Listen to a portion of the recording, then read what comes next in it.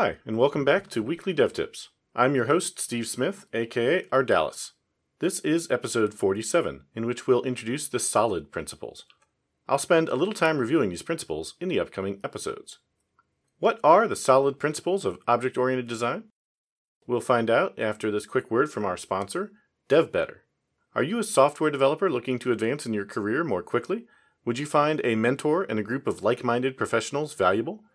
If so, check out devbetter.com, read the testimonials at the bottom of the page, and then sign up for a risk-free membership if you think it's something you might be interested in. Okay, so let's talk about SOLID. Depending on how long you've been programming, you may have heard of the SOLID principles. These are a set of 5 principles that have been around for several decades, and about 15 years ago, someone, I believe it was Michael Feathers, had the idea to arrange them in such a way that they formed the macronym SOLID. Prior to that, I think the first time they were all published together was in Robert C. Martin's 2003 book, Agile Software Development, Principles, Patterns, and Practices, in which their sequence spelled out SOLDI. Oh, so close. They could have just inverted those last 2 letters. This same sequence was also used in the 2006 book, Agile Principles, Patterns, and Practices in C# by Uncle Bob Martin's son, Micah Martin. So, what are the SOLID principles? As I mentioned, SOLID is a macronym, meaning it's an acronym formed by other acronyms. In this case, these are SRP, OCP, LSP, ISP, and DIP. All those P's at the end of each acronym stand for principle. That's principle with an LE at the end. Listing each principle, we have single responsibility, open-closed, Liskov substitution, interface segregation, and dependency inversion. You may already be familiar with these principles. If you're a developer who's using a strongly typed language like C# or Java, you should be extremely familiar with them. If you're not, I recommend digging into them more deeply. Applying them can make a massive difference in the quality of code you write. How do I define quality? Well, that's probably a topic I could devote an episode to, but the short version is that quality code is code that is easy to understand and easy to change to suit new requirements. It's easily and quickly tested by automated tests, which reduces the need for expensive manual testing. And it's loosely coupled to infrastructure concerns, like databases or files. That may not be your definition of quality, but that's the one that I generally use. Now, how do these principles help you to write quality code? They provide guidance. You need to write code that solves a problem, first and foremost, but once you have code that does that, before you call it done and check it in, you should evaluate its design and see if it makes sense to spend a few moments cleaning anything up.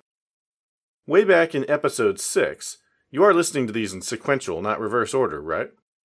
I talked about Kent Beck's approach to make it work, make it right, make it fast. SOLID principles should generally be applied during the make it right step. Don't apply them up front, but as I discussed in episode 10, follow pain-driven development. If you try to apply every principle to every part of your codebase from the start, you'll end up with extremely abstract code that probably doesn't do anything. Don't do that. Instead, build the code that you need to solve the problem at hand, and then evaluate whether that code has any major code smells, like I discussed in episode 30. One huge code smell is code that is hard to unit test, meaning it's hard to write an automated test that can just test your code without any external infrastructure or dependencies like databases, files, web servers, etc. Code that is easy to unit test is generally going to be easy to change, and code that has tests is also easier to refactor, because when you're done, you'll have some degree of confidence that you haven't broken anything. In upcoming episodes, I'll drill into each principle a bit more. I've published 2 courses on SOLID at Pluralsight, where you can obviously learn a lot more and see real code, as opposed to just hearing me through a podcast. The first one was published in 2010, and so the tools and look were a bit dated.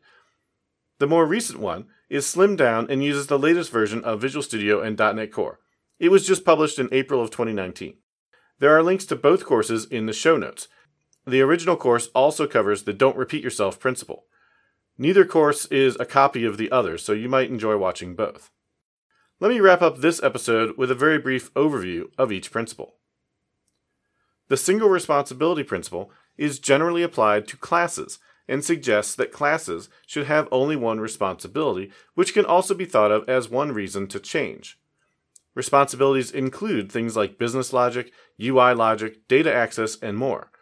Following this principle, you'll tend to have smaller, more focused classes. The open-closed principle suggests that you should be able to change the behavior of your system without changing its source code. This generally relies on some kind of parameter or plugin capability to provide new behavior to an existing class or service. The Liskov substitution principle cautions against creating inheritance hierarchies in which child types are not 100% substitutable for their base types. When violated, this can result in messy code, duplication, and bugs. The interface segregation principle suggests that classes that use interfaces should use all or most of the interface's exposed members. They shouldn't depend on functionality they don't use. This then leads to interfaces that are small, focused, and cohesive, much like SRP. Finally, the dependency inversion principle recommends that low-level concerns depend on high-level concerns, not the other way around. This means, for example, that business layer code shouldn't directly depend on data access code, but rather, an abstraction should exist that the business code works with and that the data access code implements. At runtime, the data access code will be provided as an implementation of the interface that the business code has been written to work with, providing loose coupling and more testable code. I have a bunch of resources on the show notes for this episode. Go to weeklydevtips.com/047 to access them, or scroll down inside your phone to check it out in the podcast description. And that's it for this week. If you want to hear more from me, go to rdallas.com/tips to sign up for a free tip in your inbox every Wednesday. I'm actually much better about sending out these tips every Wednesday as opposed to these podcasts that are kind of hit or miss in terms of how often they go out. I'm also streaming programming topics on twitch.tv/rdallas, most Fridays at noon Eastern Time. These are being archived on YouTube as well. Thank you for subscribing to Weekly Dev Tips, and I'll see you next week with another great developer tip.